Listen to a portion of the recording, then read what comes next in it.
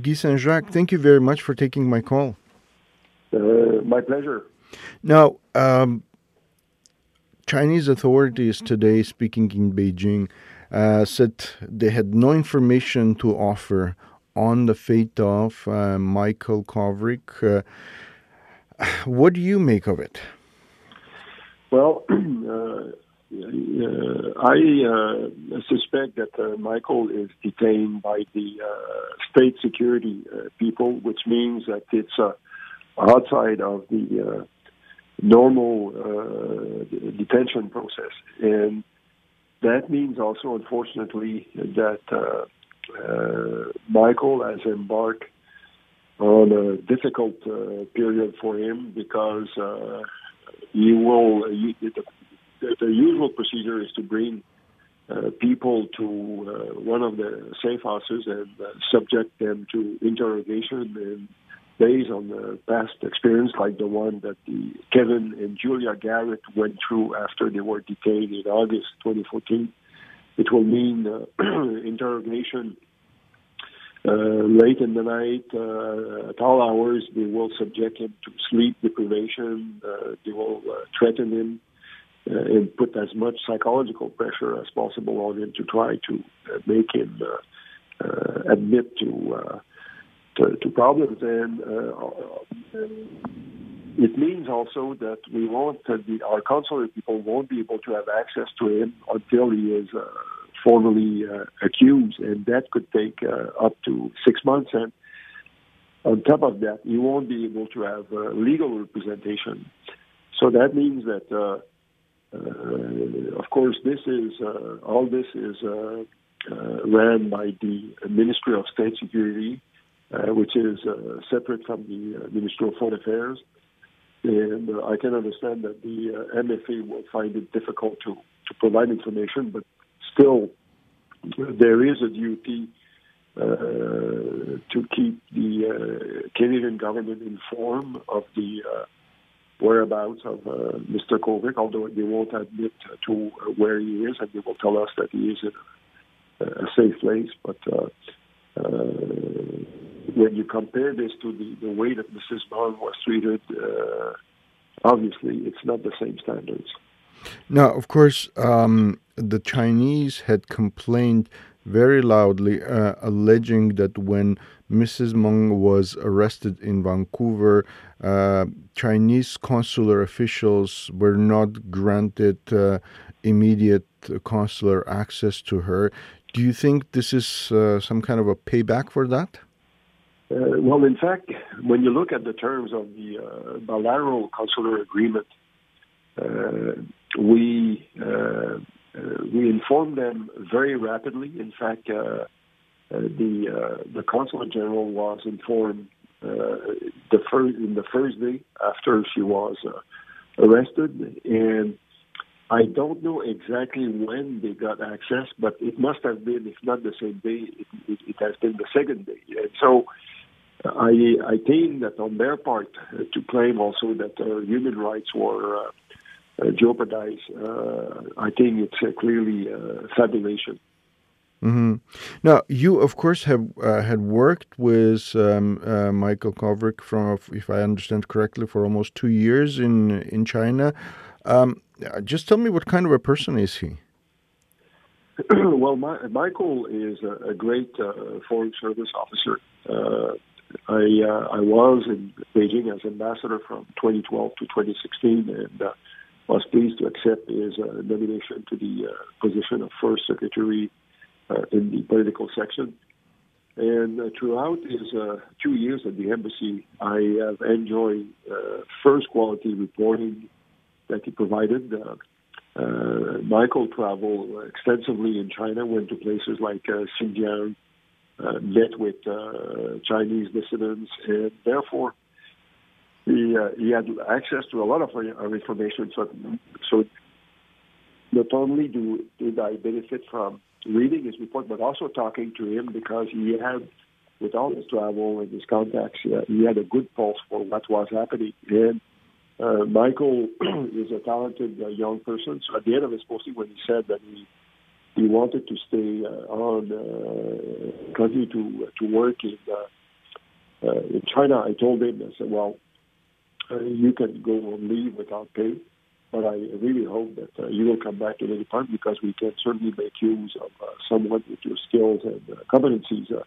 Michael is fluent in Mandarin. And so he took his leave of absence. I assume that he is still under that leave, which means there's still a link between him and Global Affairs Canada.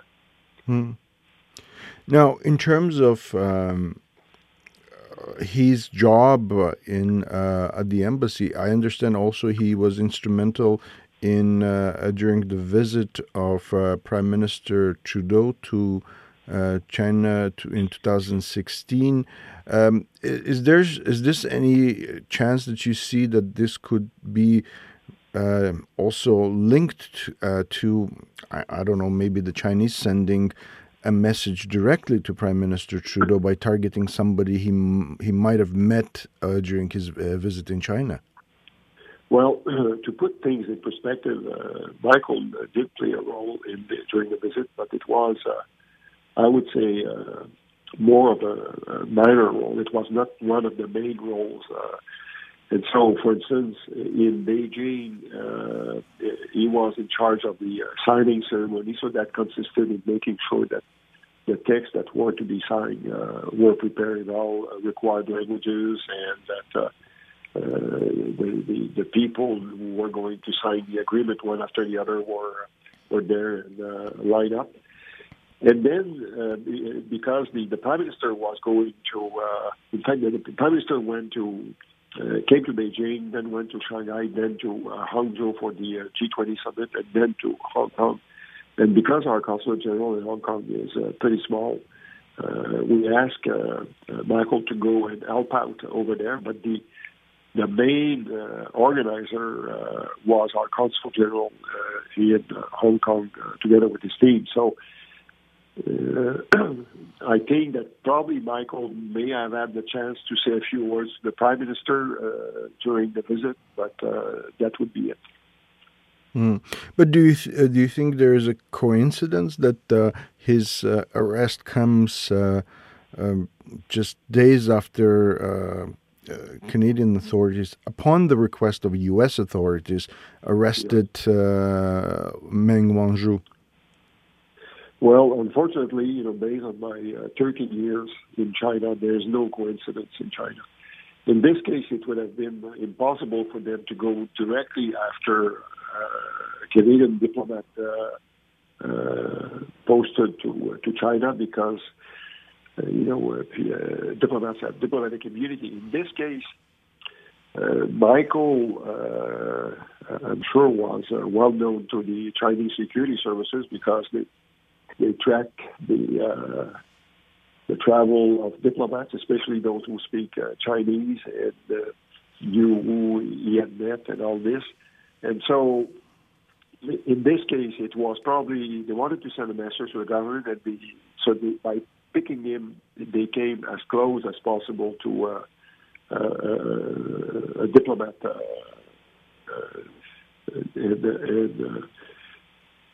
I went through something similar in 2014 when Kevin and Julia Garrett were arrested in Bandung, a city that is on the border with North Korea.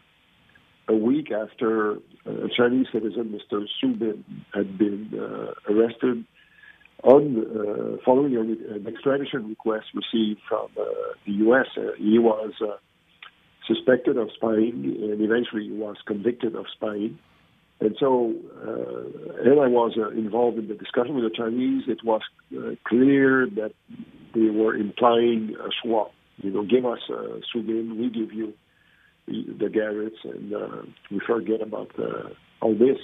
And despite our efforts to convince them that there was no way we could do this, that the two cases were not related, that we were bound by the terms of the extradition treaty, still they continued to push for that, and I suspect that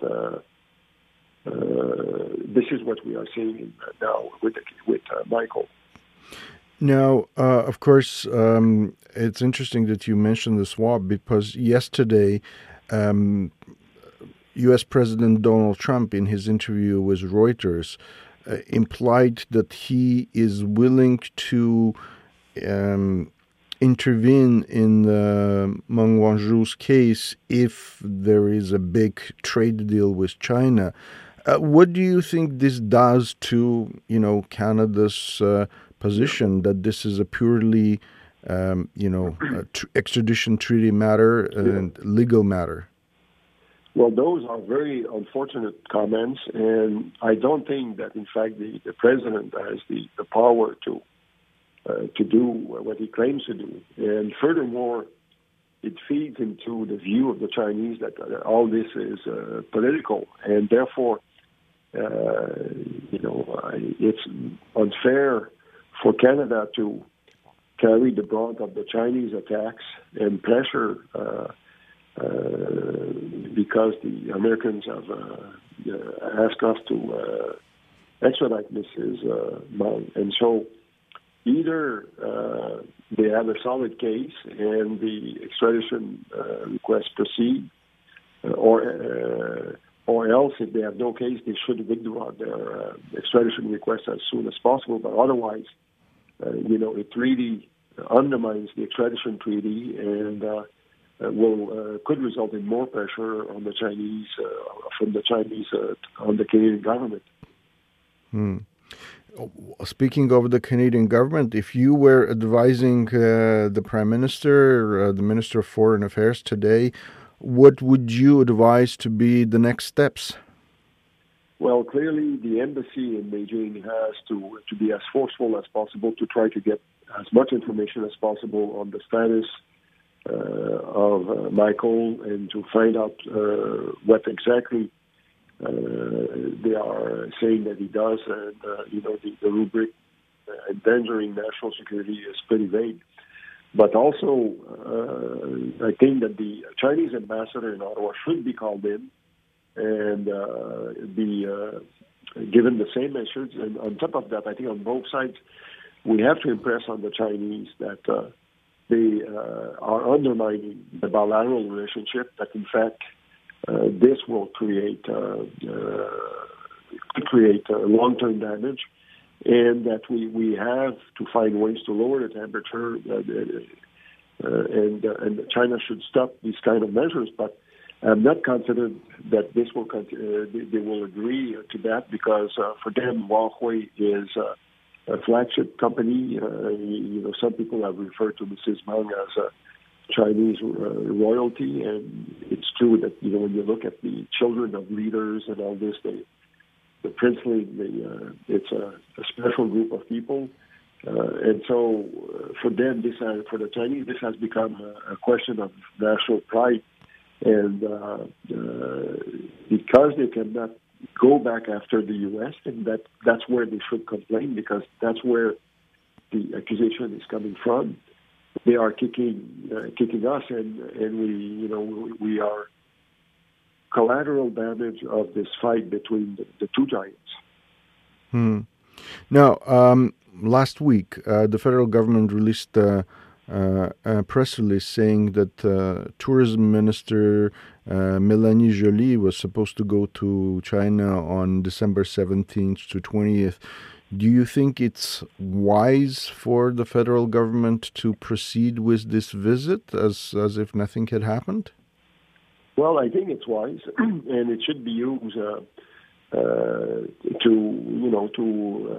explain our views very clearly. This being said, I would not be surprised if the Chinese cancel this visit, because usually when they are displeased, that's what they do. And so we'll know better. But I would hope that this visit would proceed, because that would offer us another opportunity to express our views on the case. So where does this leave Canada's relations with China? I mean, we wanted to improve the trade relationship with China to be less reliant on the U.S.